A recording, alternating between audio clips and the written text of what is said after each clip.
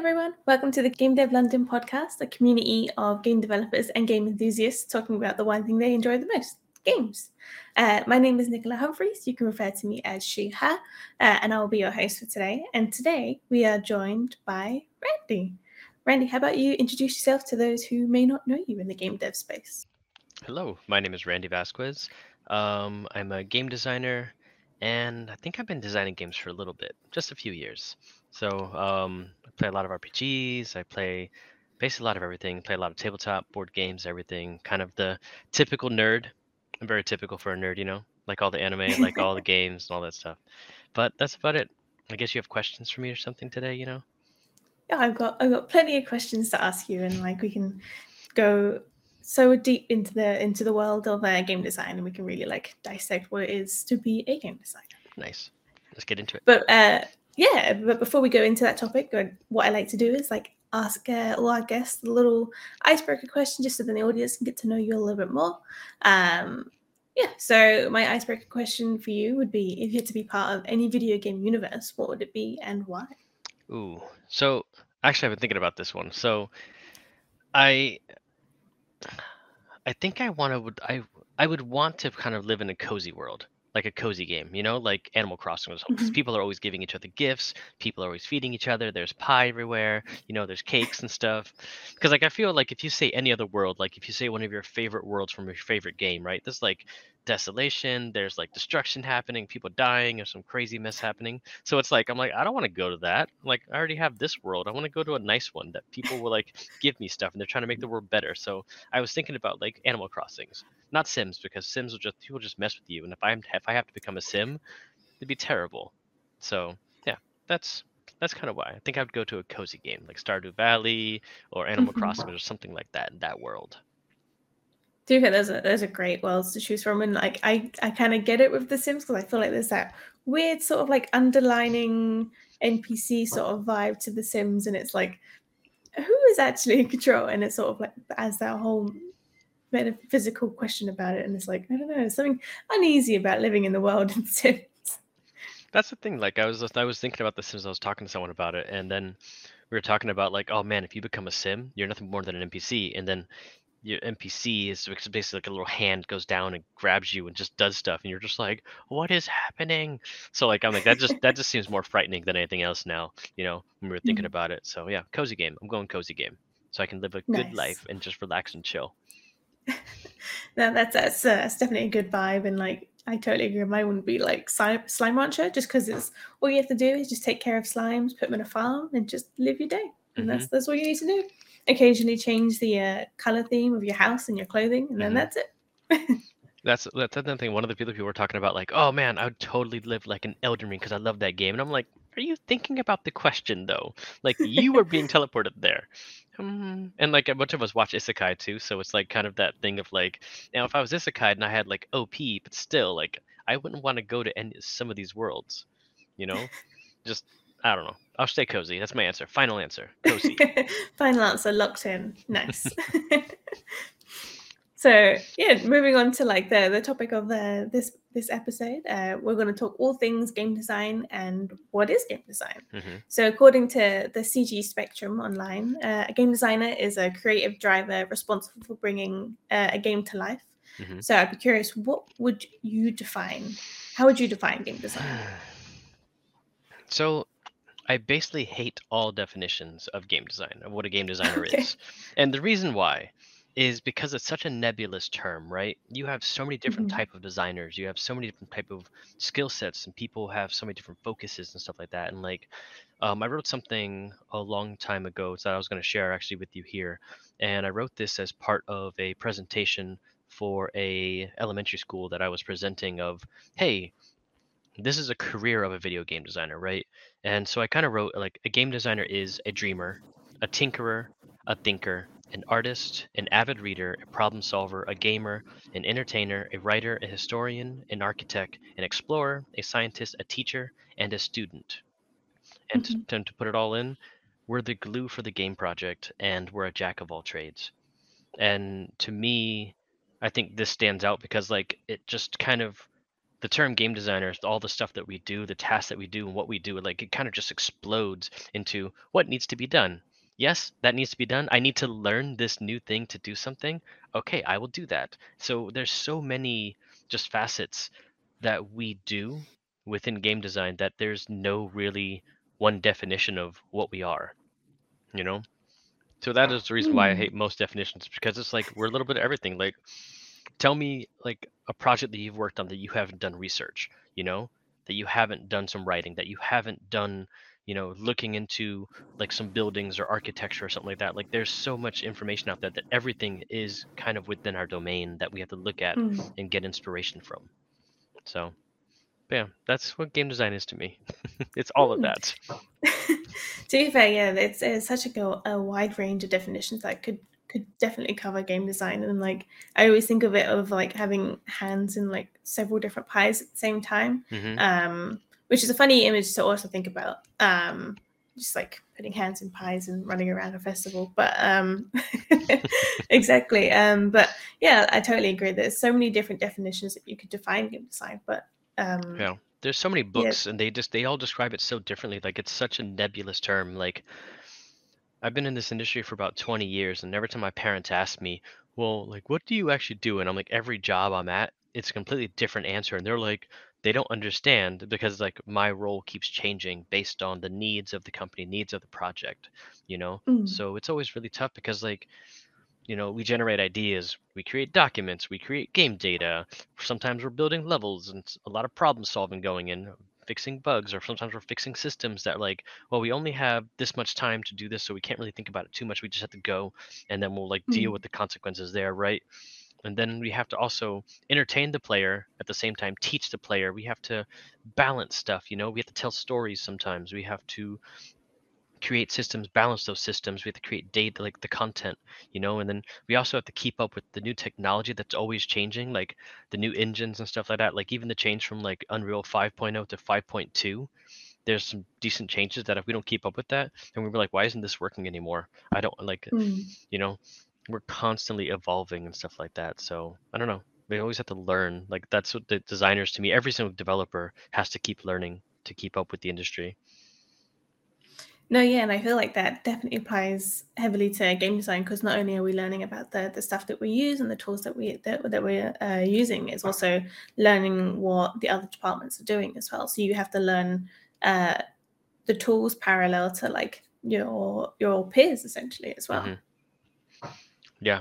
I mean, Mm. it's interesting, like, when I'm talking to engineers from other industries, and they're like, they talk to design or something like that, and they're like, oh, we talk to design, design has this thing, there's no tech talk. But then I feel like in the game industry, the designers, we have to understand the tech that we're working with. We have to understand the underlying hierarchy of systems and like how those things interconnect so much keener, because like there's so many different influential things, and we're not just building something to be functional.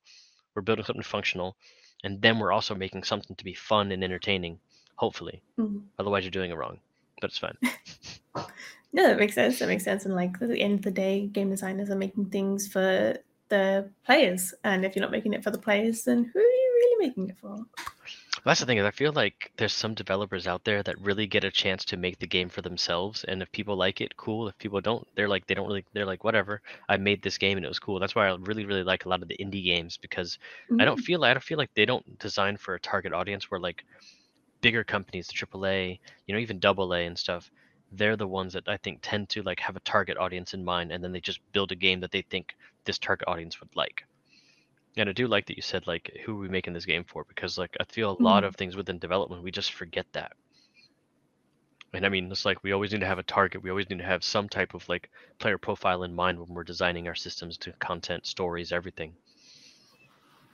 Yeah, that makes total sense. And like you said, with like the indie games as well, like even if the game developer is the game audience, it's still like making something towards them as well. So it's always, even though there may not be a written target audience down there, may still be one, Hmm. just unofficially. Hmm. Definitely. Mm. But earlier you mentioned that you were almost describing game design to your parents. I'd be curious, and like, yeah, I'd be curious, what would you say are some of the like biggest misconceptions about game design that people might have like on the outside perspective of the games industry? Well, I mean, according to my parents, we do nothing but play games all day. Oh. Like we seriously just sit at the computer with the controller and we're just like, yeah, this is cool. And like that's all we do. And I'm like, that okay. But then it's really funny because like I would always build these beast of a machines, right? And my dad was like, "Why do you need these beast of machines if you're just going to play games?" And I'm like, "Okay, well Mhm. here, you know." And I was showing him. So let me take a step back actually. So I started in the industry actually as an artist, a 3D artist. Mhm. I was a tech artist for a while, and I was just working with indie teams here and there and stuff like that. But I had to do a lot of rendering, I had to do a lot of rigging, and you know, did a lot of doing mail scripting in Maya and everything. So like that is the background I came from. So when I moved back home for a little bit, as I was looking for work and working on indie projects, because like you know times were hard working indie at that time, because this is like early millennia, like 2002, and you know like indie projects you jump on, sometimes you get paid, sometimes you don't, based on how the project goes. And I remember my dad was just watching me work one day, and it was just like long hours and stuff. And he was like, "So how does this? What is this? What is this?" And I was showing him how I was getting the character to move around, and then I had to render it, and the render took forever. And he was like, "Why is the render taking so long?" And I was like, "All right, let me show you." And then I put that render on a different machine, on one of the normal machines, and it took like 4 times longer. And I'm like, "This is why I need a beast of a machine." And then my dad started doing video editing some years later, and then he finally understood like, "Oh my God, I need a beast machine for this," you know. But let's go back to the original question though, is which I already forgot now. See? Yeah, I mean the original question are like, what are some of the Hmm. misconceptions that people have about game design? Yeah. So get back on track then. Sorry. It's I okay. mean, again, like my Tangents are parents. always welcome. Yeah, my parents always thought we just play video games and we don't do anything. They also have a lot of misconceptions about how, um, we're not normal, or like you know like we're a Mhm. little bit different than society because of our interest. But I think that's so much changing too, because our interests are aligned with so much more people now. Back in the day it was a lot of delineation between like you know even people that listen to a certain type of music, you hung out with the people that listen to that type of music. Now that's getting more spread out. The same thing with games. You know, games are becoming so much more mainstream now, so I think those misconceptions little by little are kind of going through. So back in the day I would tell people, oh, I'm a game developer, and they'd be like, oh, okay. And like they would just like they would kind of like hmm, you know. But nowadays, tell people you're a game dev, like, oh man, cool. What'd you work on? You know, then you can actually have a conversation. So I think people are more willing to talk about games and development and stuff. So as it becomes more mainstream, and now with my parents, like, when I had worked on a few games, my dad, he was working at some small little mom and pop place with just like where he works on computers, right? So he builds computers and he does technician stuff. And some of the guys he works with, you know, like I went to visit him at work one day, and I had a T-shirt on for God of War, you know, and they're like, "Oh, where'd you get that? Where'd you get that T-shirt?" I'm like, my work gave it to me," and they're like, "Work gave that to you?" Like, what do you mean work gave it to you? I'm like, "Oh, I'm a game developer," and they're like, "Oh my God!" Like they were so interested in talking to me, and I was just like, "I'm a rock star," don't you know? But like, but it kind of that didn't happen back in the day, and it's happening more now. So I think those misconceptions are definitely changing. Another misconception I think is my parents all see gamers as lazy because all they see is us playing a game. But then a few times that my dad had asked him, was like, "So all you're doing is playing the game. I don't see you working." And I'm like, "I am working. Watch." And then I'd explain to him the system, how it worked, why it worked that way, what I would do to change it, and kind of just start analyzing the game. I mean, I'm pretty sure you've done the same thing. When you start playing a game, you're just sitting there playing it, but then you're like your brain is just in the background doing like, okay, that's what they did. I'm like, okay, why'd they make this decision? Why'd they make start tracking things down? And you start kind of building that mental map in your head, right? And so the misconception definitely is like I'm not doing anything. I'm just sitting there just playing a game looking like a zombie, you know? But it's actually there thinking and stuff, and actually like taking I always have a notepad next to me writing notes, and kind of just being like, all right, what can I learn from this? Mm. And again, going back to learning and stuff like that, another misconception is like we're not doing anything, right? We're not contributing anything. But then again, we're entertainers. Whenever the world goes into a recession, right? The one industry that rises up is entertainment. people stop traveling, they have extra money because they're not traveling. Boom, where's that money funnel to? That money funnels to games. We kind of saw that during the pandemic a little bit. We saw that too, a few other dips in here and there, where games get a huge boost because people are staying home. They're playing big games, whether it's playing board games, they're playing family games, they're playing online games and stuff like that. So that's why like a lot of MMOs and a lot of these online games, they have a space, but it's always a trend. No, yeah, that I totally agree with that, and like you could definitely see it in the pandemic. Like even myself, who has never really picked up an MMO before, I got really into WoW, and now I have like too many hours on it. So, Describe too many hours. well, I've gotten to the point where I'm just like, oh, I can just hop in for 5 minutes, almost treating it like making a coffee, just like, oh, I'll pop in here, and then it's like, oh, new content, I'll totally do that, and it involves a pet, yes, please. Why, thank you. I will take this new pet. Yes. I'm like, oh, there's new content involving a pet. Oh, what a shame. But yeah, I totally agree with some of the misconceptions that people have about game design, because like when I talk to my family about what I do, it's usually the first question is, oh, so you code, right? And I'm like, not Mm-mm. exactly. And yeah, just like trying to explain to them like what I actually do in a day-to-day life, it sort of broadens their horizons, and they don't think that's what they would have Mhm. expected the explanation to be. Yeah, I normally would get always like, "Oh, you do the characters." I'm like, "No, but yes, but no." And they're like, "Wait, what?" Mm.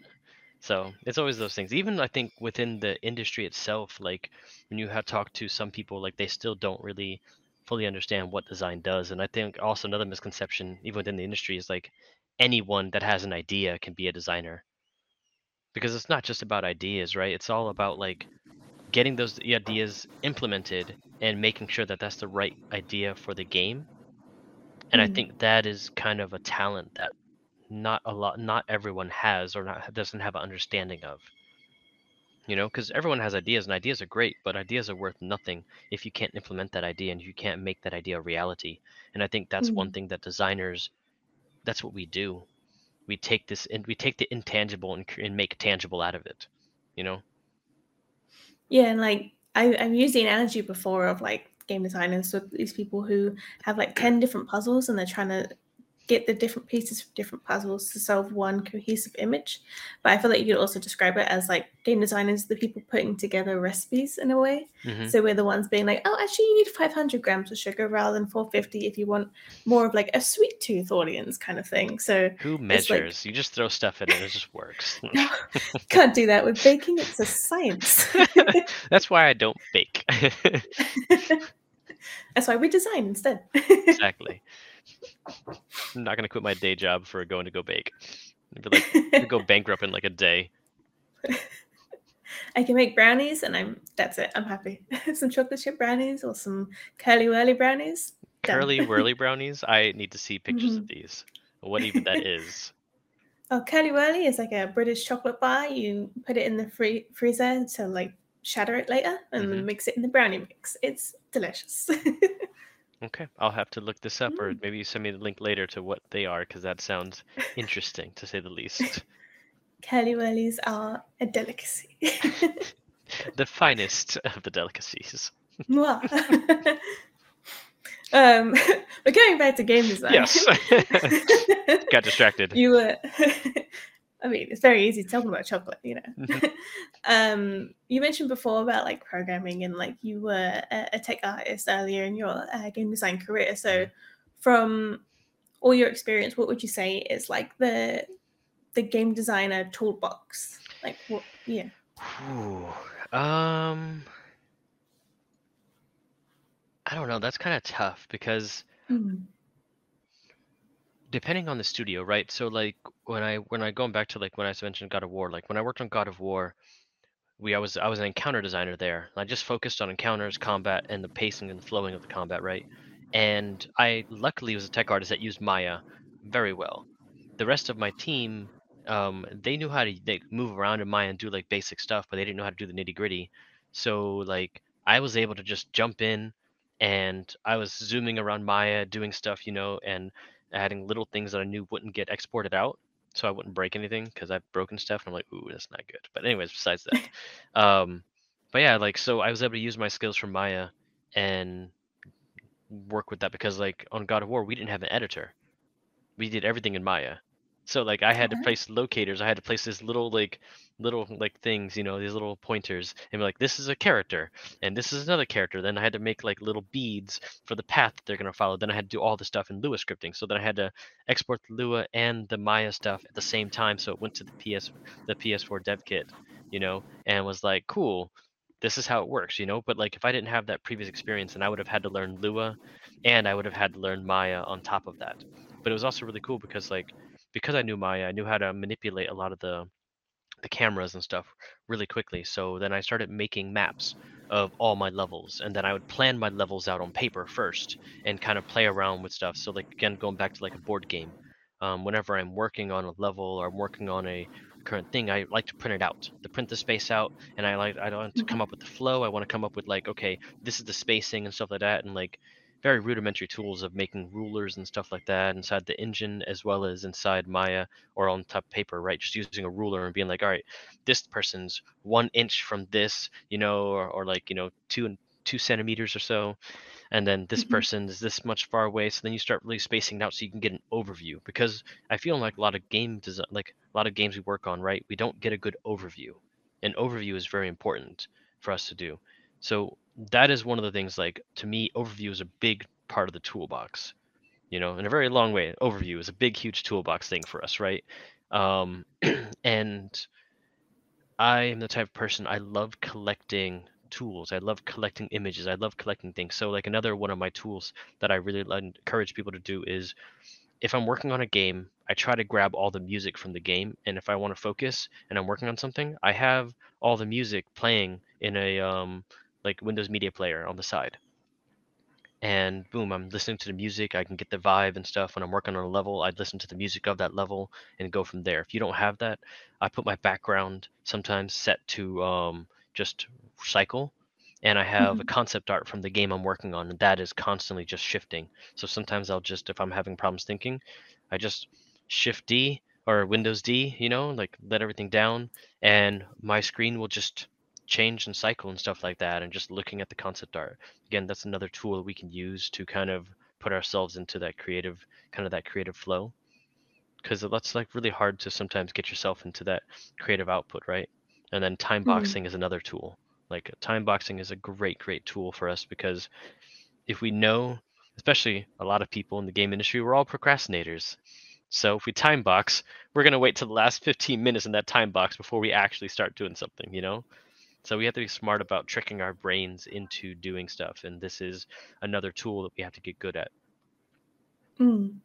Yeah, like I interviewed someone a while ago on the Game Day Love Them podcast, and they mentioned like this technique of constantly paying attention in like work atmosphere. So it's doing work for a certain amount of time. I can't remember what the exact time was, but after that set time, actually getting out for 5 minutes, just going Hmm. for a walk, and then coming back to your desk, almost like refreshing your mind to making sure that you're always in like the correct headspace when it comes to like developing games. Hmm. Yeah. No, it definitely There helps. was a term for it, and I just completely forgot. I mean, there's terms for everything nowadays, so who knows? There's a lot of stuff. Actually, the last tool I want to mention though is in the past few years, I've been using a digital notebook. You know, Mhm. like they have Books or they have Remarkable, the iPad. They have a few other ones, right, that people can just sit there and just take notes and stuff. And those are actually really good because when I don't have those and I'm using paper, like a little notebook and stuff like that, I will go through that whole notebook and then all those notes are gone because I'll never go back and read it. But I've noticed that if I have it digitally and I have it organized and stuff, then I can quickly go to the folders and I can quickly go to where I have this one topic. So then, because like if you have a normal thing, right, you have a meeting on Monday, then you have a meeting on Friday and stuff. If you go to like a paper one, the notes are going to be like page 15, and then the next notes are going to be on like page 45 or something, right? And those aren't together. But like in a digital one, you know, the notes you have set up are going to be right next to each other because you can have different files and folders and stuff. So you can organize your notes way better. That has actually done a really good thing for me to kind of organize myself and structure. So that way I'm always prepared for notes. And like note taking, I see a lot of junior developers and a lot of developers nowadays just don't take enough notes. And I feel so like kind of date myself, but like a lot of the older developers I see, like we're always constantly taking notes. Maybe because we can't remember anything, and all you young people, remember everything. But like it is something that like I always push the people that I'm managing or the people that I'm mentoring is like, hey, take more notes. And because if you Mm. write it, you listen to it, you write it down, you put it in your own words, you're gonna retain it a little bit better. So note taking is another big tool to use. Mm. No, yeah, I totally agree with that because I am notorious for carrying around these little red notebooks at work. Hmm. Like I have a physical one rather than a digital one, but I add the extra element of labeling the date for each of the notes so I can almost flick through it like a diary. Hmm. And I even like label the notebooks themselves to be like, oh, I took notes in this book from November of 2020 to January of 2021, for Hmm. example. So it's almost like yeah, like a historical library of like my notes taking during like our project or during just general design. Hmm. Um, and one mainly because I'm just very forgetful and I will probably forget. But there's something satisfying about like having everything written down and be like, okay, I can always come back to this information later, but I now know that the information is stored and that's exactly what I need. Hmm. Yeah, no, it's a big thing. At least like knowing it's there so you can always review it. So like when I'm working on like my little side projects at home and stuff, and I'm always doing little drawings, I'm always writing stuff, and Mm. having these things in like just one place always helps out so much. It's kind of like, when you're like leaving for your keys. If your keys are always on the dresser, it's like, cool, everything is right in the world. Yeah, I feel like I totally agree with that. And like I like also being quite visual when I take notes as well. So I could just normally write notes with a simple pen, but I also have like a highlighter. So if I listen to like a GDC talk or listen to like just a general game design talk, Hmm. I will write down as many notes as I can, but then highlight the key things afterwards, just so then I remember like the key information because it's so easy to take too many notes and then fill a page within like a few days. Yeah, it really is. And then you forget, why did I even take this note? This is not important. Exactly. Why did I put pizza 5 times? I don't know. I'm really hungry. It happens to the best of us. But yeah, so we sort of talked about like the different tools and stuff and the different misconceptions that people have about game design. But uh, what would you say are some of the biggest challenges as a game designer? I think so. I think that this really ranges from person to person, right? I feel like there's some really good designers out there that are amazing at being able to kind of share their vision or share their thoughts on why an idea works, you know? And Mhm. so the biggest challenge sometimes is some of the people that are not good at sharing their ideas or not sharing their things, right? So like there's instances of people where they're more the quiet designer, right? The quiet designers I think have a big challenge in kind of pushing their idea, pushing the concept and showing that, hey, this works, you know? And that requires like other people to trust them. That requires other people to be able to listen to them. And sometimes for game designers specifically, I believe most of us are always in the mentality that our idea is the right one, or our kind of the way that we should go about doing things is the right thing. And I think that's a big struggle for a lot of designers and stuff. And I try to catch myself all the time on that still to this day because like there's like, well, no, why are we doing this? This seems wrong, you know? And we just need to learn how to like listen better or being able to evaluate. Granted, not many places we work at have time to actually evaluate stuff. It's always you should just go, go, go, go, go. So it's tough for game design. Another struggle is the pace at which we need to create systems, content, and everything. We have deadlines, we have to meet those deadlines. And that is always a big struggle for game design because otherwise, we would love to have the time to sit there and think of the perfect solution and work out the perfect solution, but we'd rarely ever have the time to come up with the perfect solution. And usually, there's never ever a perfect solution. Like every solution has pros and cons. Now we just got to make the decision.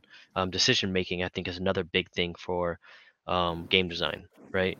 And that's also running on a gambit too, because we have this range of, so to me, I think a lot of juniors, they're either in one camp or the other, right? They're like make slow decision because they're not sure about what they're doing, so that's lack of confidence, or they're very much full of confidence and they just make quick snap decisions without actually thinking the consequences, right? And then you have like way senior people that fall into those same exact kind of things where like they have the ones that make the quick decisions, but they're making it based on prior experience, or they have the ones that are kind of paralyzed because they have a lot of experience and they're like, I here's all the pros and those cons. There's no good answer. There's no good solution, right? So like whether junior or senior, I believe like they still have the same problem. And then the middle, it's all the same range. So that's also one of the biggest struggles I think, or biggest challenges for game designers. And then sometimes just sharing our vision or sharing ideas with other departments because they don't speak the same language as game design. Game designers don't even speak the same language as game designers half the time, you know? Because like some people are more visual, some people are more tech, some people are more logical, some people are more emotional, and it really depends. So like even when we're doing designs, we have to start thinking about, what's our emotional target, what's our functional target, what's our fun target, and what's our tech target. So like all these things we have to start looking at, we have to start encompassing that into all the designs that we make and all the various decisions that we have to make, whether it's micro or macro decisions. Yeah, I totally agree with that. And like one of the most important things as well for being a game designer is your use of communication. And I feel like one, learning how to communicate the ideas that you have to everyone is like Hmm. something that game designers really need. But then communicating it to all the different individual developers that are within a team, because similar to like you said, everyone will have like different ways of like functioning. So some people might be more creative than others, some people might want more logic and more like statistics Hmm. sent their way. So it's all about like communicating the design to like everyone within a room, Yeah. as well as like having that confidence to actually communicate your design in the first place. Yeah. I also think something that you mentioned earlier was like the analogy used of like 10 different puzzles and trying to fit all this stuff into a puzzle, right? Like, I think one of the biggest struggles sometimes for design is just the ability to focus on like just one thing, which we rarely ever get a chance to do because like everything's always on fire and everything always needs our attention. So we're constantly just putting all those pieces and stuff like that and trying to make like something, like coalescing that together.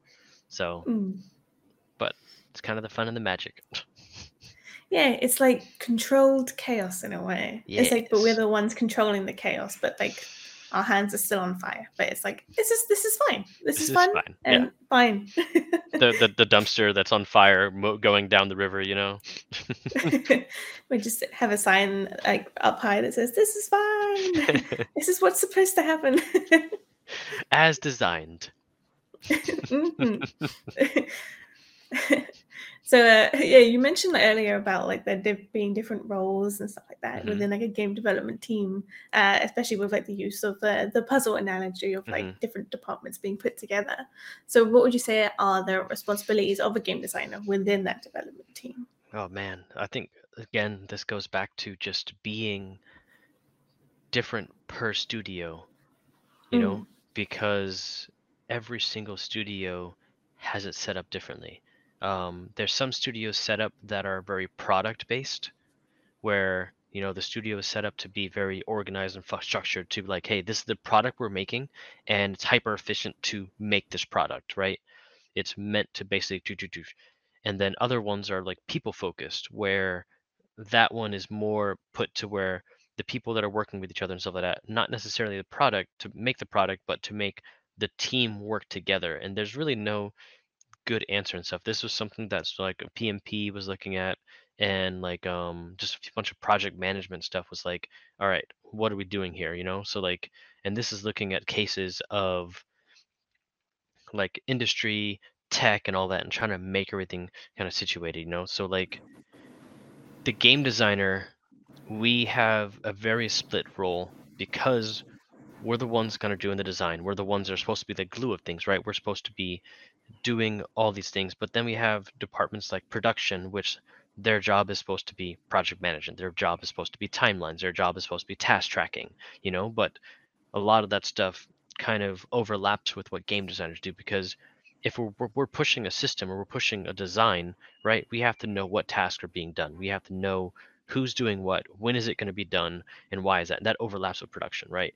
The same thing with tech. If we know that tech is working on something, then we got to get in there, work with tech, and collaborate with them. So that way we could actually be like, okay, so this is how it works. This is why it works. Tech teaches us how the stuff, like, we design the system, we give it to tech. Tech is like, hey, we built this system. Here's how it works, and here's how you do this, and it's like a push pull. Granted, I'm generalizing it really high level, but it's that push pull with tech as well, and being like, yep, this is how it works, this is how it you work with this, and this is how you can create data for the game. Boom. Now you're collaborating with that. So you have production, you have tech, you're collaborating with, then you have art, you have audio, you have all the different things, right? So we're being pulled in so many different directions that we have to know a little bit about of all that stuff, so we can actually Mm. talk some of that, like come up with a terminology, right? Some definitions in which we could all talk the same language.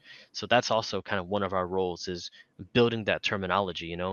Um, when I was working on WildStar like many years ago, um, we had basically a small team, and I started with AI, and I was doing like combat packages, I was doing stuff, and then I moved over from there to the path team. And the path team, we created all the missions for ourselves. We created all of the NPCs for ourselves. We created the AI packages, the spell packages, the player abilities. We created all of the visual effects.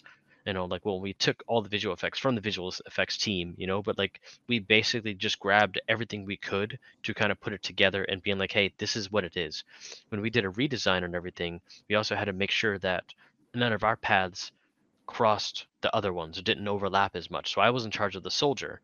So like I was doing the assassination missions, I was doing the rescue ones, I was doing the SWAT ones and stuff, where I got to like make huge things and dumb, like really, really dumb stuff. Like we had this one mission, I didn't even design it. Someone else had designed it, but I thought it was just awesome. So like these aliens were like going around and trying to abduct sheep for whatever reason, and you had to go and jump and knock the sheep out of the thing, but otherwise the sheep would just start raising up and they'd be just like looking at you and stuff like that while they're eating their thing, and you just have to like jump and like knock into them to knock them out. And once you knock them out, the aliens would get mad and then zoom off, and then another one would come up and try to pick another sheep. So like the whole event was you trying to knock sheep out of this ray beam that is bringing them up for whatever reason. We never explained the reason why, and it was really funny because like the community would just go crazy with explaining why, and like narrative at some point was like, well, we have to explain why. We have to give them like, no, we don't.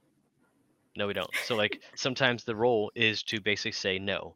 Sometimes the role is to be like, yes, let's go crazy with this. Yes, I don't need to redesign this.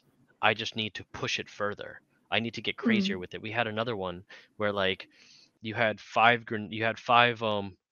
mines, and you basically strap mines to these sheep, the rouse dowers and stuff like that in game. And if you like set them off, because it was like remote trigger, if you set them off, you could blow up more. And then we had a little ticker on the side, this is how many sheep you blew up you know and some people were like, they were mad that we didn't make this quest repeatable, because people wanted to do this one again, so that way they can just blow up sheep again, and being like, so they can get higher numbers and stuff. And we just gave them that number, so people started posting screenshots of how many sheep they blew up in one go. And it's like, okay. So just, you got it. Like, we just give people like dumb stuff to do, and they enjoy it. And like, I mean, have you played Tears of the Kingdom at all? I played snippets, but I have watched my partner play many hours of Tears of the Kingdom. It is insane. Like, the role of the designer there, right, was they made Lego blocks and they gave it to the players, right? And Mhm. then watching what the players do, the emergent gameplay that's come out of it, like some of these players are geniuses. And the tools that we give them, you know, and like they just go insane on it. Like they had person with a mech that was like shooting stuff, and they had things like smashing people. They made like a springboard that like catapulted, people and stuff like that. And it's just like, they're, again, the role of the designer here is just giving the player tools, giving the player toys, and that's what we need to Mm. do, is like we need to be able to do all this stuff. So on the work side, we need to collaborate, we need to get stuff, we need to coordinate things, but then on the player side, we need to also make sure that we're giving them things to do, giving them activities, building that fun, you know? Mm. Yeah.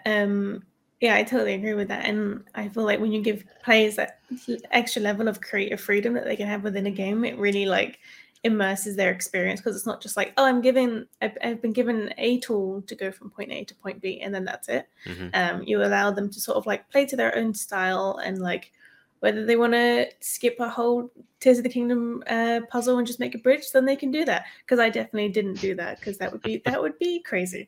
But then if you want to give them a hook with a platform in it to slide down said space that you could put a bridge on, then you could also do that. It's like you said, it's given the players the tools in which they can approach puzzles in different ways.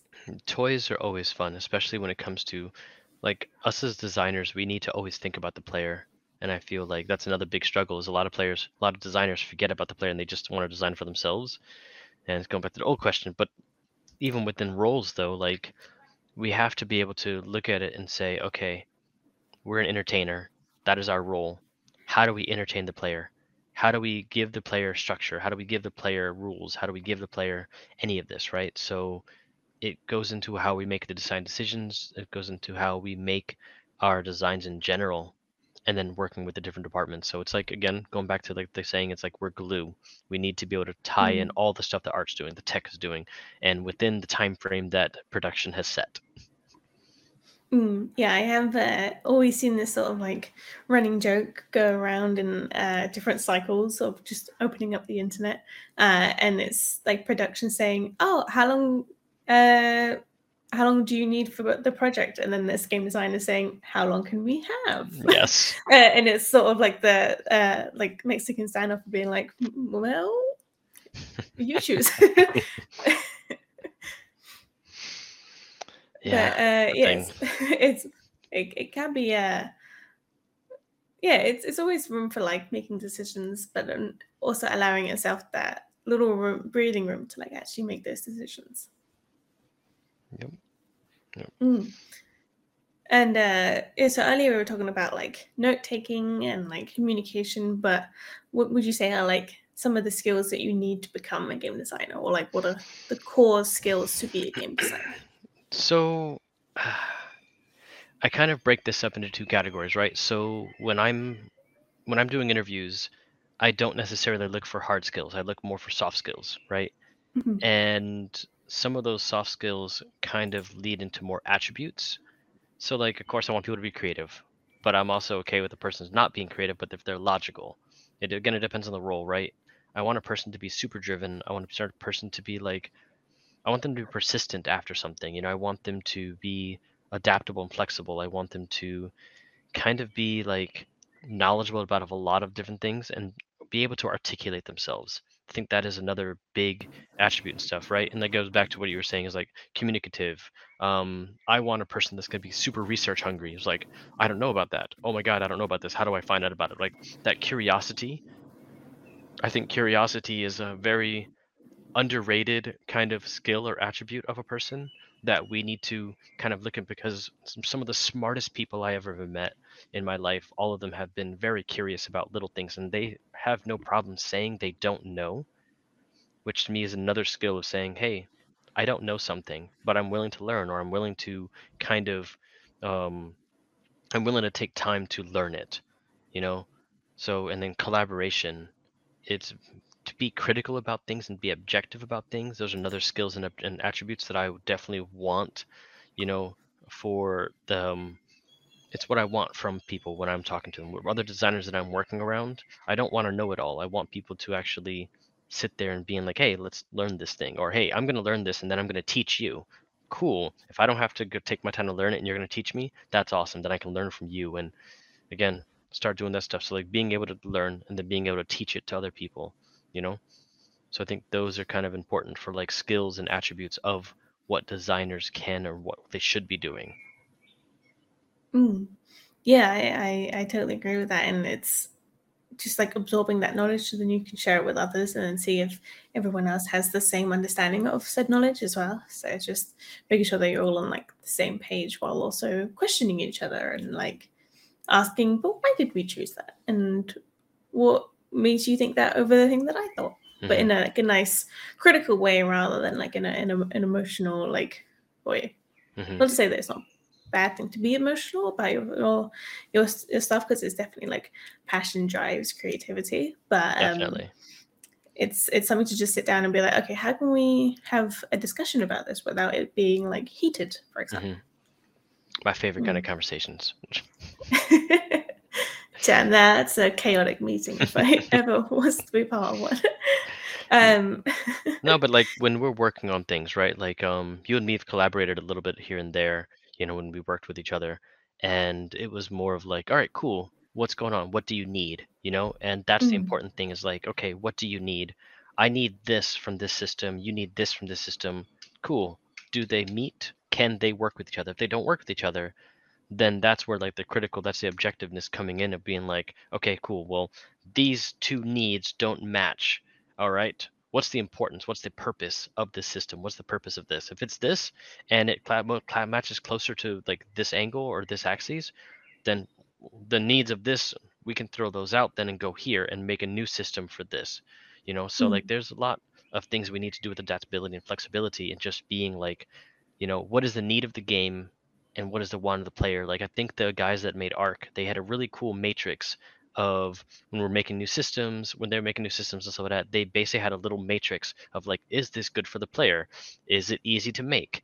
Is it without controversy? And like the controversy thing I thought was interesting because, like I said, like if two designers are like, well, I want this, okay, what are the needs of the system? Well, the needs of the system align closer to this. Well, then let's go this, take the ego out of that process and look mm. at more of the needs of the system, needs of the game, and the needs of the vision, right? So I think that's really important for like a lot of the different attributes and skills that a designer needs.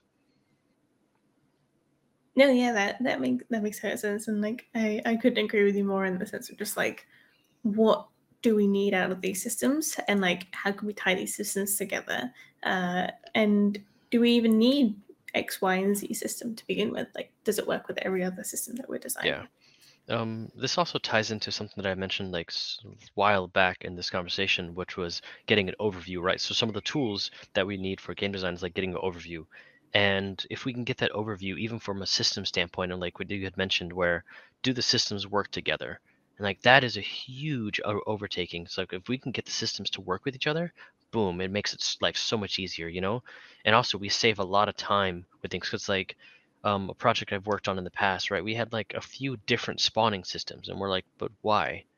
If we use one spawning system, then we are only maintaining one spawning system, you know? Mm. So like I had worked on Godfall, and we had spawning from a spreadsheet that was really weird. Then we had like hand placed ones in Unreal, and then we had ones that were events that were spawned differently, but then that event would sometimes take the spawning of hand placed ones and sometimes would take the thing, and it was such a mess trying to figure out when you're trying to like debug someone else's scripts and stuff, you're trying to debug someone else's content.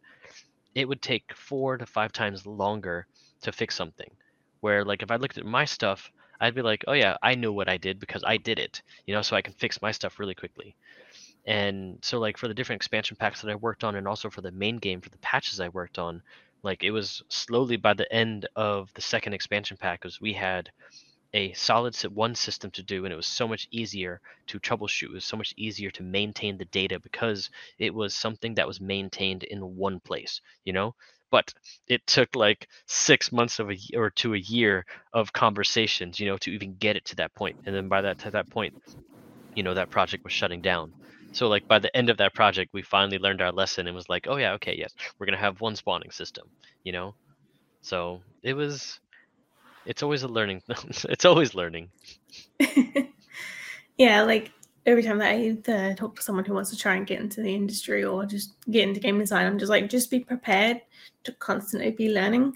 Like, even if you're coming out of education, you will still continue to learn no matter where you are in the games development team. Yeah, I remember like I talked to some students that were in like elementary, middle school, and it was really funny when talking to them. I was telling them how like math is important. They're like, math not important. No one uses math, and I'm like, actually, so I also used to think that, but now I think this, and like I was talking about like just the parabolic arc, right?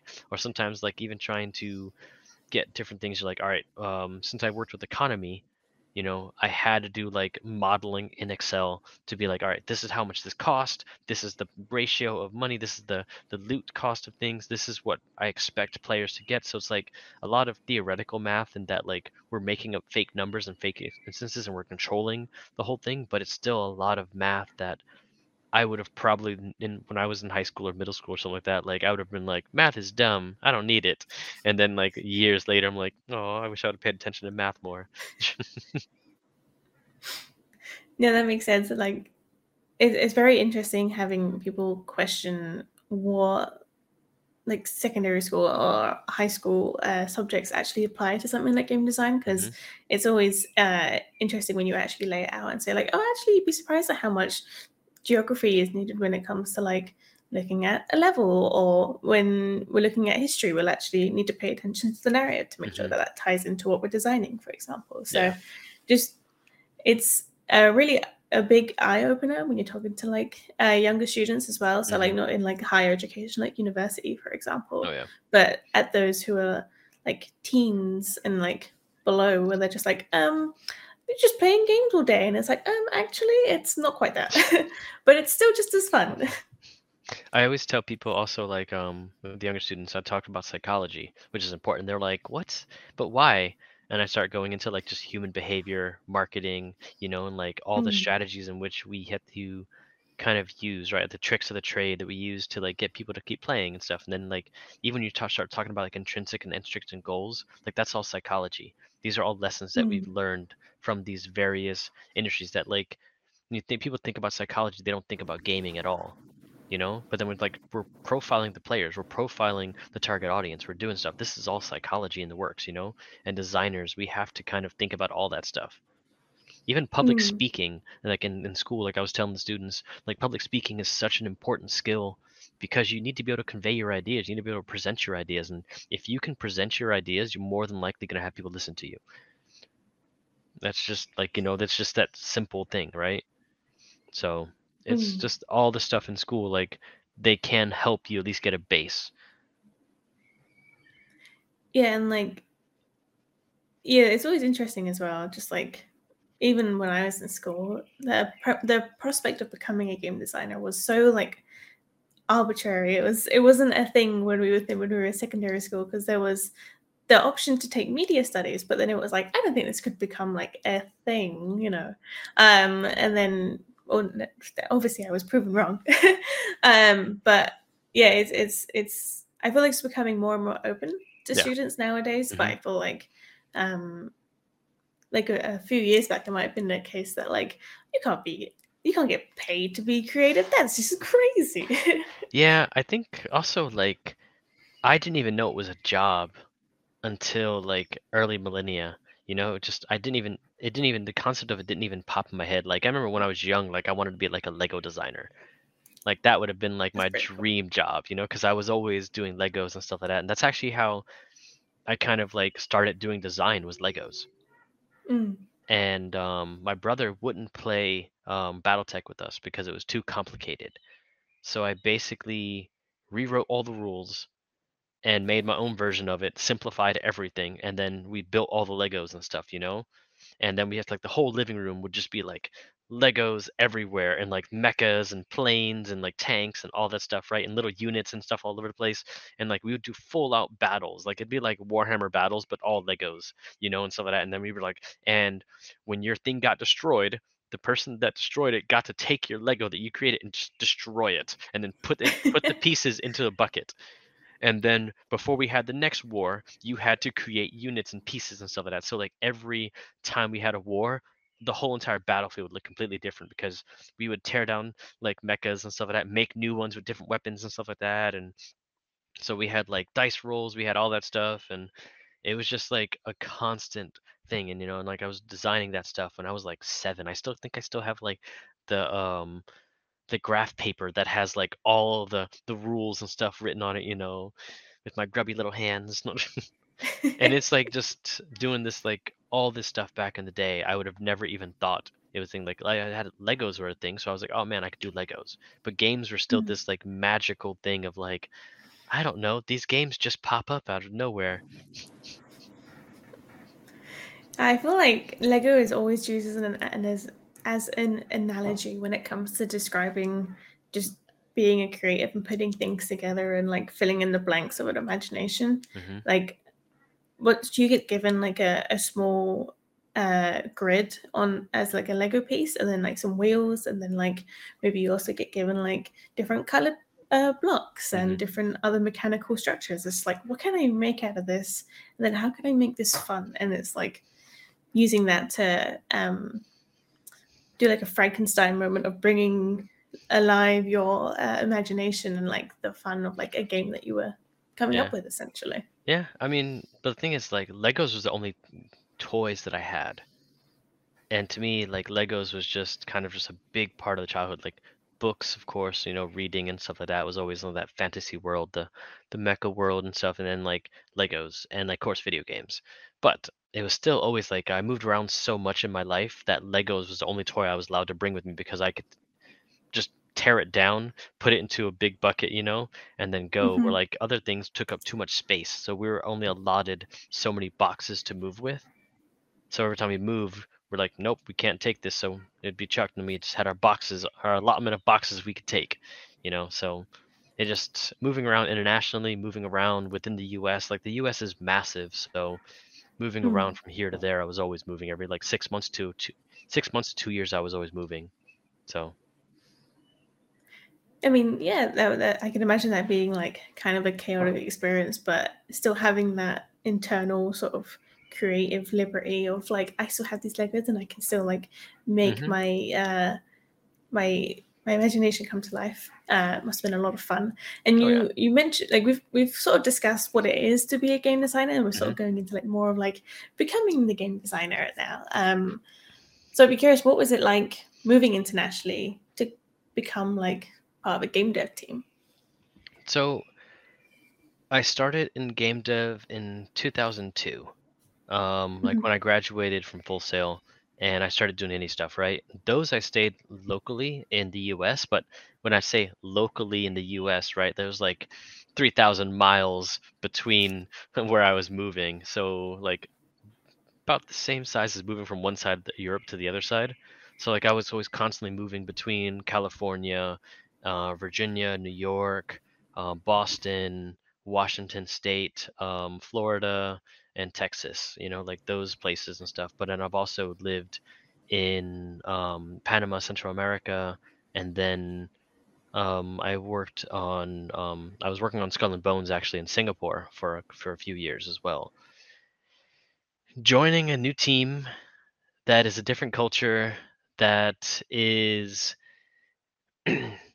it was interesting to say the least. And the reason why I'm saying it's interesting is because I actually clicked almost instantly with a lot of the Singaporeans, and I think that because of the military background, like me growing up on base and me being around military all the time, and everyone there, all the guys at least, all have to do national service. So all of them went through boot camp, all of them went through training and stuff like that. And so like I worked also before I did games, I also worked with the military a little bit as well, doing contract work for IT. So I had to do some training. I had to do some things with the military, and I was always around the military, and I always lived around military bases. So when I moved to Singapore and I started talking to the Singaporean guys and stuff, it was just very much easy to get along because a lot of them were trained by like European NATO units and trained by the US. So it instantly just clicked where I could just talk to them like military, and they were like, "Yep, no problem." It was like really easy, you know. Then years later, I moved to Sweden, and it is way different because no one really has that militant background. No one really has that hustle culture. Where like Singapore and the US have that hustle culture. And like you can work a lot and like workaholics are welcome. Where like in Sweden, workaholics are like frowned upon a little bit. So it's a different change because they're like, whoa, whoa, I need my work-life balance. I work my 8 hours and that's it. Mhm. And where I'm used to, like, even today I'm still doing like 9 to 10 hours a day because I'm like I choose to do this because I'm just like, all right, I'm less efficient because I'm doing this, but at the same time I'm taking the time to build relationship, taking the time to do what I feel is important. So Sweden is such like a foreign concept for me when it comes to joining a new team, or joining a new international team at least. Um, and it's kind of like it's slowing me down a little bit, which is not a bad thing. I'm not saying it's a bad thing. It's a good thing because now I'm just like, oh, okay, I have more time for myself now, you know? In Singapore, it's like we worked a lot, but at the same time, it's like they also work hard, they play hard and stuff. So like after work, we'd all go for drinks or food and stuff. It was always around food, you know, and I was always busy, constantly busy. We're here in Sweden, like I have constantly a lot of alone time, which I'm still like very just like adjusting to, and I've been here for more than a year, and I'm still adjusting to like a lot of alone time. I'm used to like also being Latino descent too.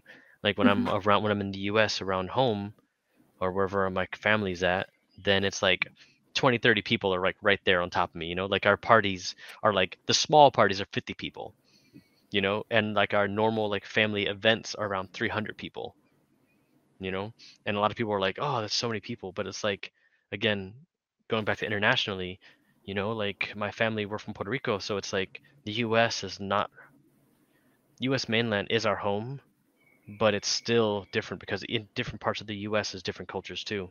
And the West Coast is more chill than the East Coast. The East Coast is that, again, that hustle culture. So even me moving from just Virginia to New York to LA and stuff like that, then it was like way different vibe, different culture and stuff. Singapore, I didn't have that. It was hustle. Sweden, it's like not hustle, so it's like I had to like tone myself down with it. Mhm. So you kind of have to adjust, and like these are skills that I've been learning throughout my whole life being a military brat and moving around from base to base all the time. That like, okay, what's the vibe here? Okay, cool, I need to match this vibe. Okay, what's the vibe here? I need to match this vibe. So it's a constant like being a chameleon, constantly shifting to match the vibe as needed.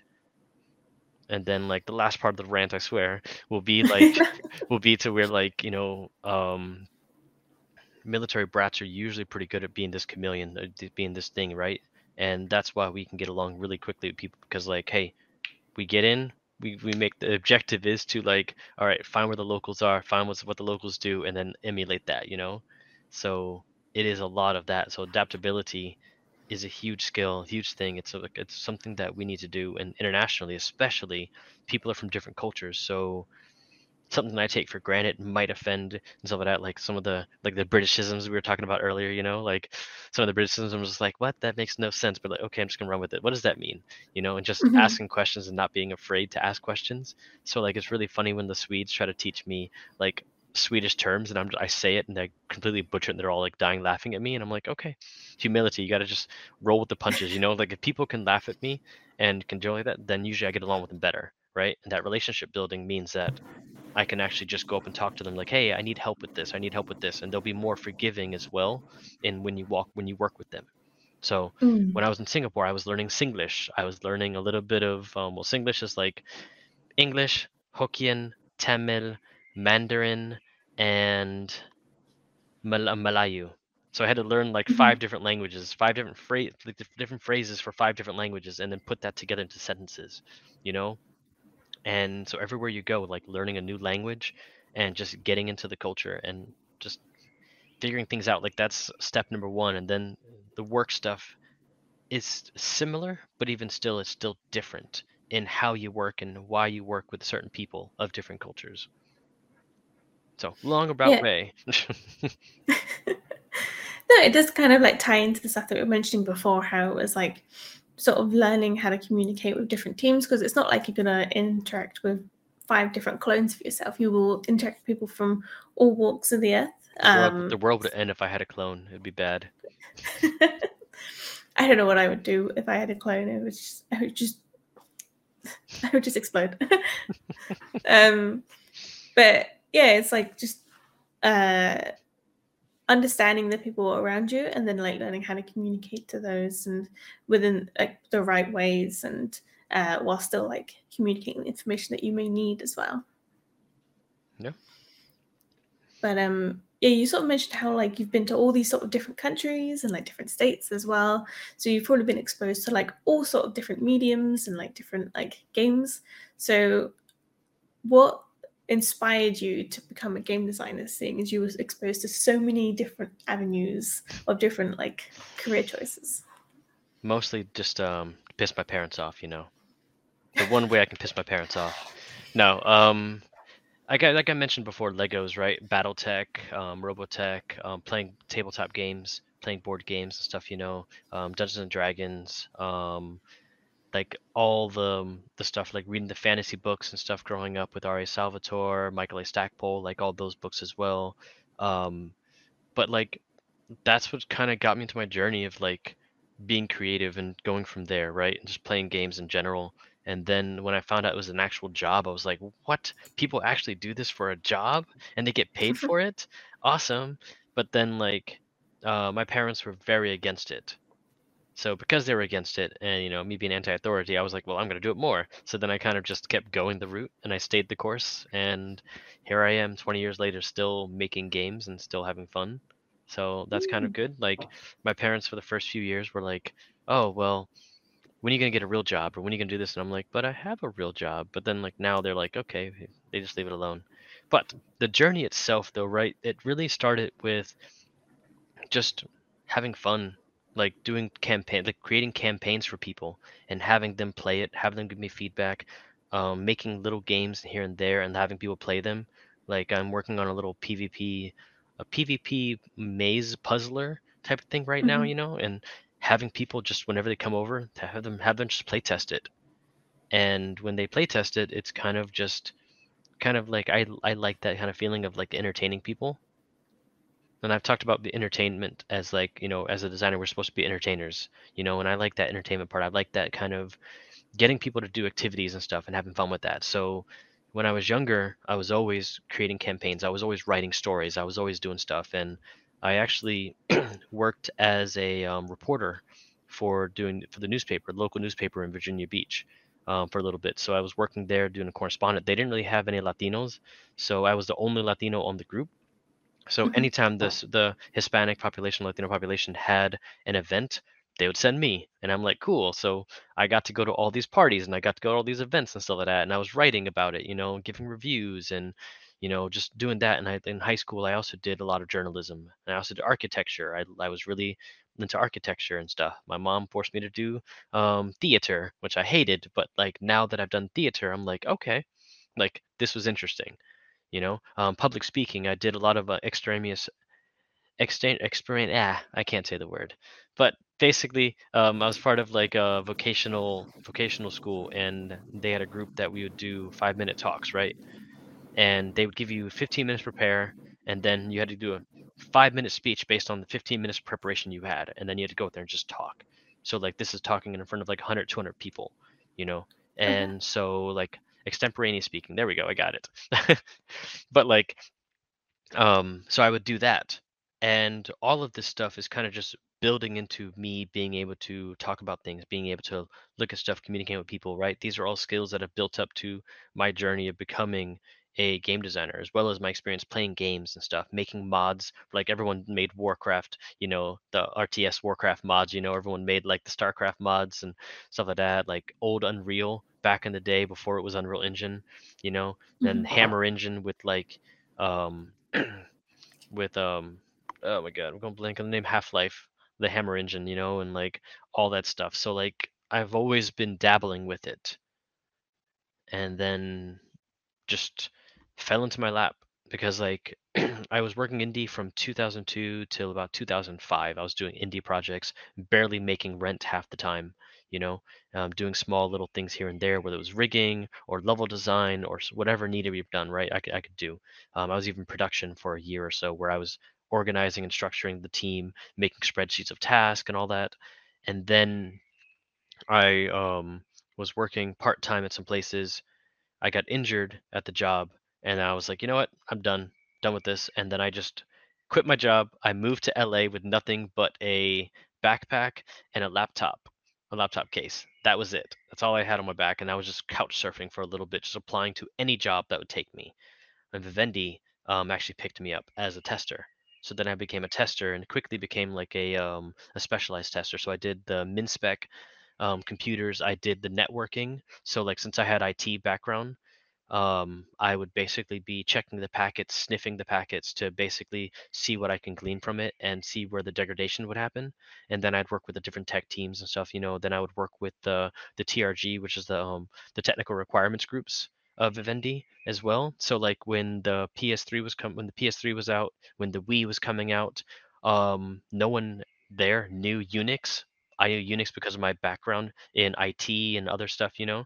So basically, I could jump in, I could flash the drives and stuff. And little tip about the PS3 was there was a 25% chance you were going to kill that board.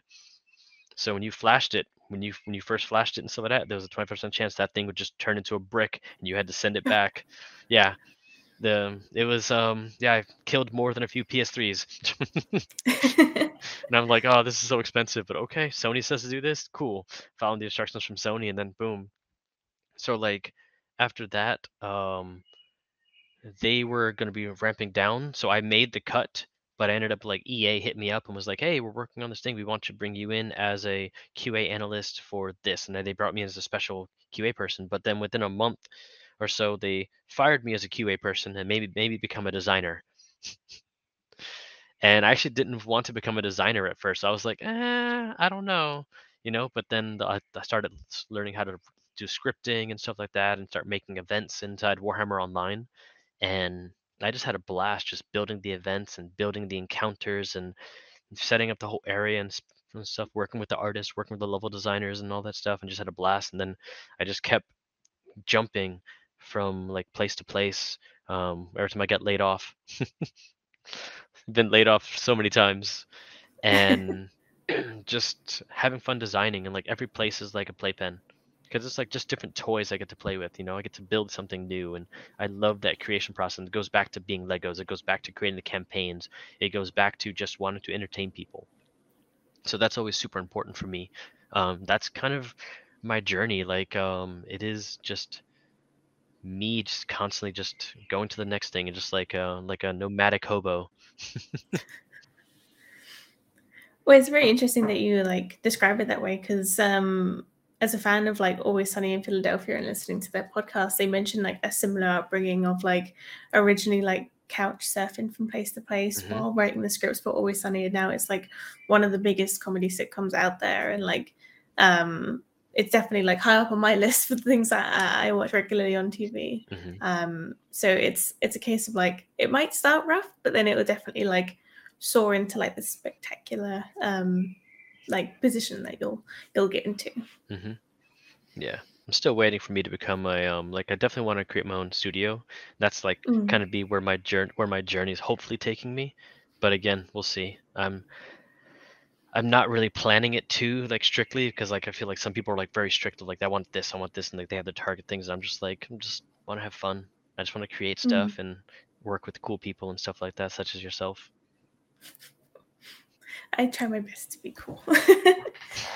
um yeah, I mean like that's like a super international like way of or journey into getting into game design, whereas like it's always, I don't know, I always find it interesting hearing about the stories of how people get into game design, Hmm. whether they travel all the way across the world and then something just clicks and they're like, yes, I'm now a designer. Or like myself, for example, I started design courses since college, so like when I was like 16, 17, Hmm. and then I just like directed myself into it from there. So it's always interesting hearing about like where people came from and like how they got into the position that you did Yeah. today. Like I've taken very few design courses ever. It's mostly been art, you know, Mm. and like those courses. So like I don't know, like it's just I think some people it just comes naturally for to design things or want to create things, and other people do not have that thing. So like it's just natural inclination. So it's kind of cool, Mm. like when you get a bunch of like game designers all together and stuff like that, and like start realizing how nerdy they are, you know, and like all the common interests, and like you start feeling like I thought I was unique, and then you know you're like, oh, I'm not that unique, because everyone has like you know similar interests. But then those similar interests even like branch off into like weird things, which I think is just awesome. That's what makes the industry great. Mm. Yeah, I've never encountered two people in the industry who have the exact same interests and the exact same things, and I feel like that is sort of like the perks of being a game designer is that you're always going to meet someone different, and you're always going to work with different people, but it's that sort of fun of putting everyone together in a team and seeing how these different people go together, and it's quite fun actually. Mhm. Yeah, the mesh of personalities are always just a lot of randomness and a lot of controlled chaos, as you've mentioned before. But before you said that you've worked in a few different teams and stuff like that in the Mhm. past, and could you sort of elaborate more on like the previous projects you've worked on and like what were your roles in each of the dev cycles? Oh, let me see. I gotta like remember. I'm old now, you know. So I mean, I've worked on as a designer. I've worked on a few projects that never saw the light of day. I've worked on Warhammer, Age of Reckoning. You know, I've worked on this one adult game that I will not mention the name of. I've worked on WildStar, Star Citizen. I've worked on God of War. I've worked on Skull and Bones. I've worked on Godfall, and then I'm working on an unannounced project right now for Shark Mob. But like I've also worked on a few other studios where like our game got canceled or other studio got shut down before we even saw the light of day. So like I was working on like a really cool game that I thought would have been awesome, that I still to this day think would be awesome. Was like I was working on a 1920s, 1930s prohibition game, Ooh. and we were actually doing some really cool stuff with like how we were going to have the cops versus the robbers, right? Or like the bootleggers versus the cops and stuff like that. But then if you played a cop, you could actually be a dirty cop. So like even Mhm. within, these different things, there's two different things. So we can always have an overlap. So it's always going to be that three type of triangle of like, there's a line, but there's people that are kind of footing the both line, right? And it's going to be an online game to where people can like PvP-ish and PvE-ish as well. It's like before PvE became a term, it was like we were already doing that back in like 2003-ish or so. And we had done um like we flew out to California, for the company and stuff, and we actually did pitching to like Atari, Activision, MGM Interactive, and EA, right? And then we basically got like really good feedback from EA. So we're like, all right, cool. We're gonna be getting picked up from EA and all this other stuff, And it was like almost celebrations and stuff. But then like the studio closes down, whatever happens, and it turns out that like EA was working on The Godfather at that time, but we didn't know it. So basically, like we were seen as like, oh, this can't come out. This is competition and stuff like that. So like little stuff like that was happening, but it was an amazing experience to be able to like drive, like fly over to California, and then being able to talk to these companies, pitching to like the executives, pitching to the producers and stuff like that, and kind of just be a part of that team, that indie team. And then Mhm. like there I was started as a tech artist, but then because I was organizing everyone, I quickly became the producer of the studio. So like I had 25 developers that I was basically the producer of, and Wow. I was basically in charge of basically tracking all their tasks, the communication, as well as making sure everyone was on the same page across design, audio, engineering, and leadership. So it was like I was kind of doing that. um, but it was a very much indie, so like everyone's nothing was really structured and organized. It was just like what needs to be done, let's go. And then on Warhammer Online, it was more of like that was my first job as a designer, and I just basically made content. I made events. I made just MMO content, right? In that placing all the people, making sure that the spacing felt right, making sure that people had the events and go. And I specialized in just public events, which was one of the first games to have and coined the whole thing about public events. And then afterwards, like everyone copied it, and I was like, oh, nice. I was on that front line there. And then like I was at 38 Studios, for a bit and all that drama that happened with there. And there I was a content designer, but then I switched over to system design. And with the system design, I basically were taking over the tools for the whole quest system. So I controlled the quest system and the dialogue system, which are two huge tools because they like kind of go everywhere. So I would talk with the content people, I would support them. I would do a lot of other things. When I went to WildStar at NCSoft, then basically I did something similar to what I did at at 38, because like when 38 Studios like folded, all the people from Carbine, NCSoft, they basically hired like 25 of us or 30 of us or so. So like a bunch of us just like migrated together, over there to California to work on it. So it's like I keep going back from coast to coast and traveling everywhere. And then like on Star Citizen, I was a ship designer, which meant I like designed the ships a little bit. I did some level design, I did tech art again, and I did a lot of just tech design of getting the pieces and components and all that stuff set up. There's actually a lot of podcast or like our thing where it shows me showing off the different ships. So I got to like work with like people from Hollywood because the concept artists we had were from like people that did like Jupiter Ascending, Oh people wow. were working from Star Wars and some other stuff. So I got to work with a bunch of like really crazy concept artists, and they were super awesome. Um, Actually, and when I was working on 38, like R.A. Salvatore, which was a author that I had grew up reading, he was our narrative director. So I was Wow. able to hang out with him, talk with him, and stuff like that. And I was just like trying not to fanboy. And I'm like, his sons worked with me and stuff, so they were cool. Um, But then, like, yeah, Star Citizen, Chris Roberts, like I played his games when I was younger, like freelancer. I played Wing Commander and stuff like that. I watched some of his movies that he made, so it was kind of cool just working with him. And I was telling a friend the other day, like, because we were on Third Street Promenade in LA, like some of the cast would just walk in and just Oh talk to wow. Chris. So we would be like, some of the famous people that we had bumped into and stuff like that. And just walking around, you see like movie stars and all that stuff just walking around because we're right there where they shop and all that stuff. That's where the studio was because Chris had bought that space or like set up that space. And then like when we moved, we were right in front of Riot. So the LCS arena in LA, like we were right behind the LCS arena.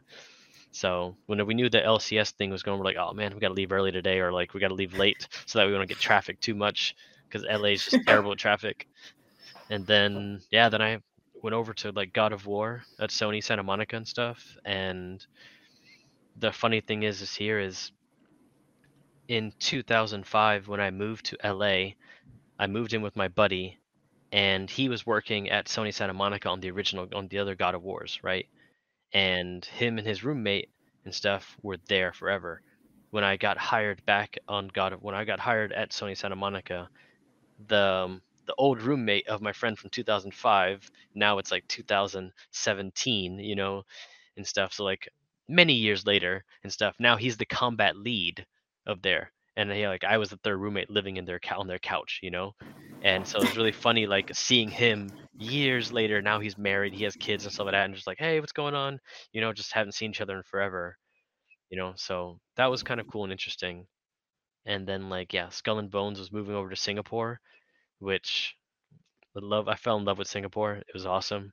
And it was a different type of studio. Like there, I was a economy, um, progression and economy lead. So I basically was managing the designers, managing the systems of making the economy and everything, right? Where like on God of War, I was just an encounter designer. I did nothing but encounters, and I messed with like combat and level flow and all that. And then I went to progression economy lead, and I was just taking care of that, managing people, managing a team of like 12 developers with another a lead engineer. And then when I left there, I went to Godfall, which Godfall I started out as a encounter designer. So again, just doing more combat stuff because they hired me for that role because of the stuff I did on God of War and because of the work I did with encounters in my other previous MMOs. Then from there, though, I ended up actually designing the last expansion pack, and basically the new game mode was what I had designed with a small team of people. So we had like 5 or 6 of us working on the game and stuff for making this new thing while the other team was working on another project.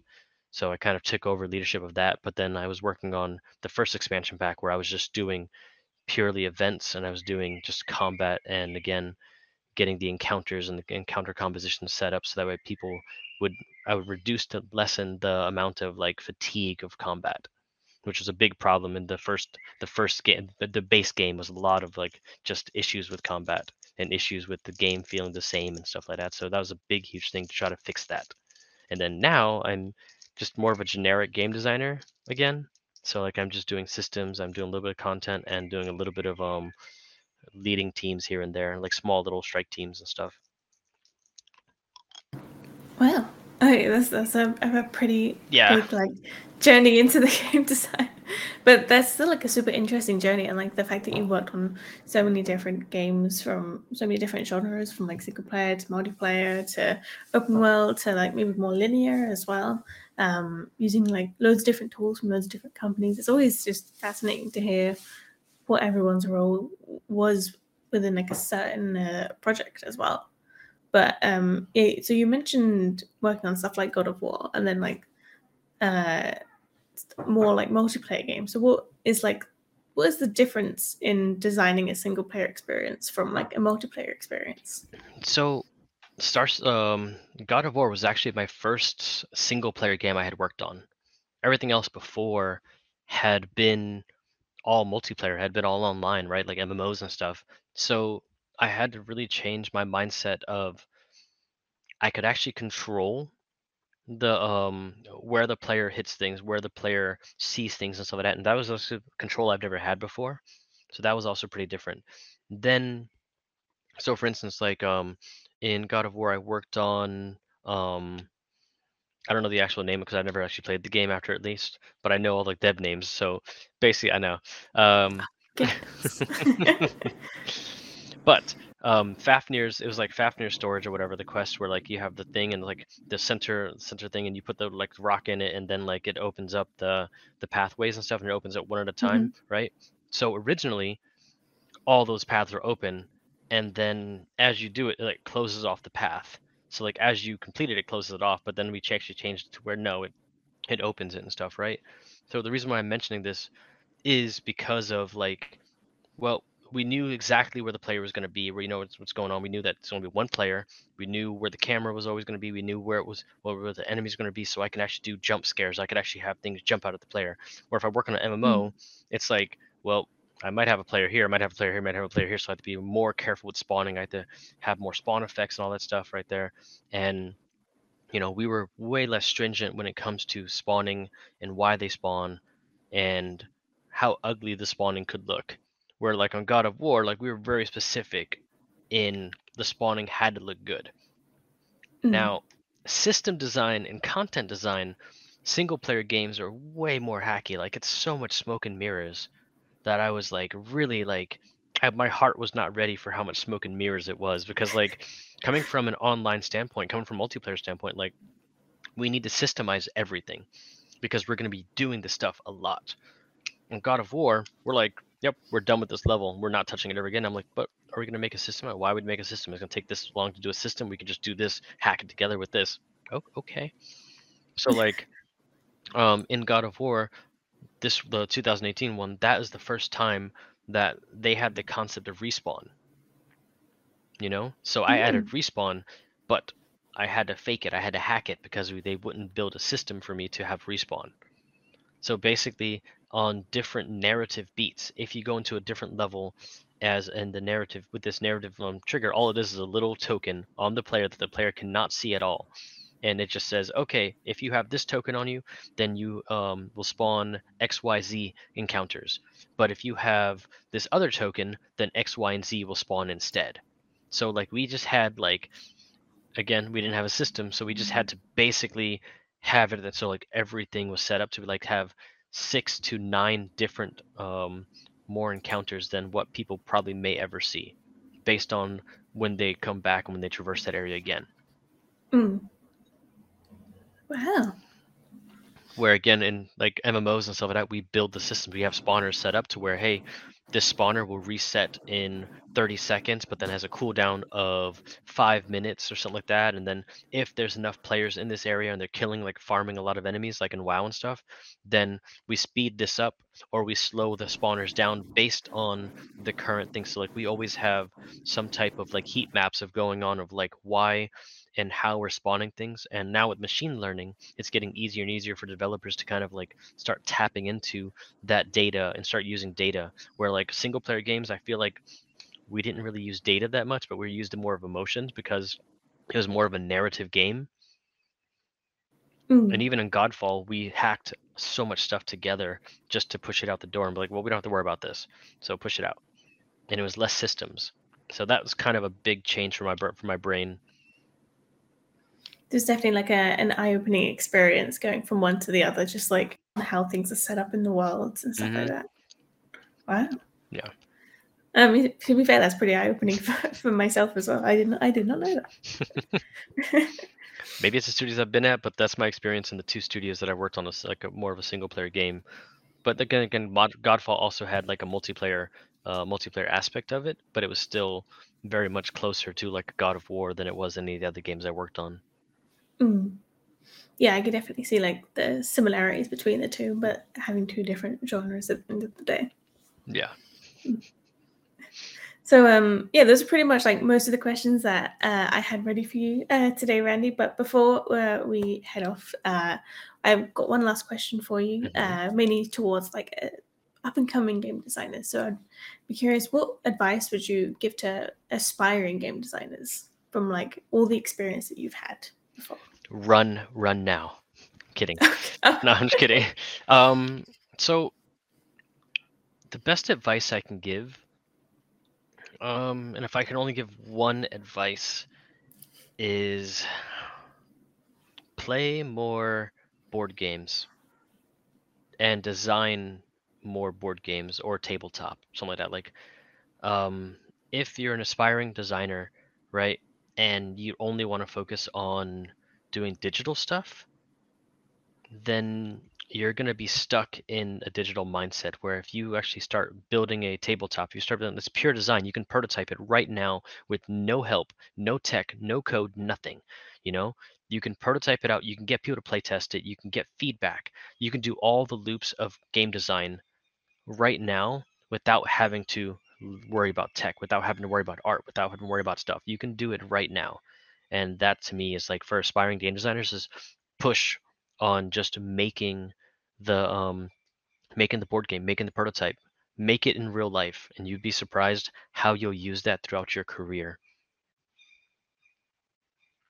Do you think that is like pretty solid advice? And even talking to like game designer Chloe from last week, she was even saying like board games are such a good way to like visualize game design in such a quick way rather than like opening up the tools and like rendering stuff. It's just like, all right, pen to paper, does this work? And it's I feel like it's a super valuable thing to for aspiring game designers to use. On quick story, sorry, on Skull and Bones, the old senior designer before me that I replaced, he actually did a really cool prototype of the economy, and he basically had like little meeples and stuff like that. He had little ships and stuff, and he just gathered pieces from various board games, and he made the entire loop of the game on the board game and stuff like that. So that way he didn't have to worry about tech or anything, and he can just get the directors and get people to play the game and be like, hey, this is the core loop. This is how we want the players to play. This is what we want people thinking. So it's not the same, but it's a close approximation enough that we could actually go through, test the mechanics, test the flow, test the logic, and that is the important thing of testing behind design. And so that's it. No, to be fair, they're like super valuable points, and like even using your example as well from Scarlet Bones, it just shows that whether you haven't yet been into the industry or whether you're like an industry veteran, just putting pen to paper is a great way to just like showcase your ideas. Be like, these are the ideas I had. What do you think? Definitely 100%. Like where pen to paper is the important thing, because like I said earlier, ideas are worth nothing, but then once you start implementing ideas, then that's when it becomes thing tangible to intangible to tangible. That is when you can actually start getting things going. Nice. Well, yeah, that's pretty much all the questions I had for you today. And like that concludes another episode of the Game Dev London podcast. But if anyone has any additional questions, where could people find you across the World Wide Web? Probably LinkedIn would probably be the best bet. So just find me on LinkedIn. I think there's only a few of me though, so just look for my crazy picture. Okay. Nice. And yeah, I've been your host, Nicola, today, and you can find me at Humphreys Media on pretty much most social media platforms. I'm usually quite active. And yeah, if you want to continue this discussion as well within the Game Dev London community, feel free to visit the Discord on gamedev.london/join. And yeah, thanks for following, like, and subscribe for more. And be sure to visit the Game Dev London website. And yeah, thanks again, Randy, for being a wonderful guest today. Cheers. Have a good night. Okay. Bye.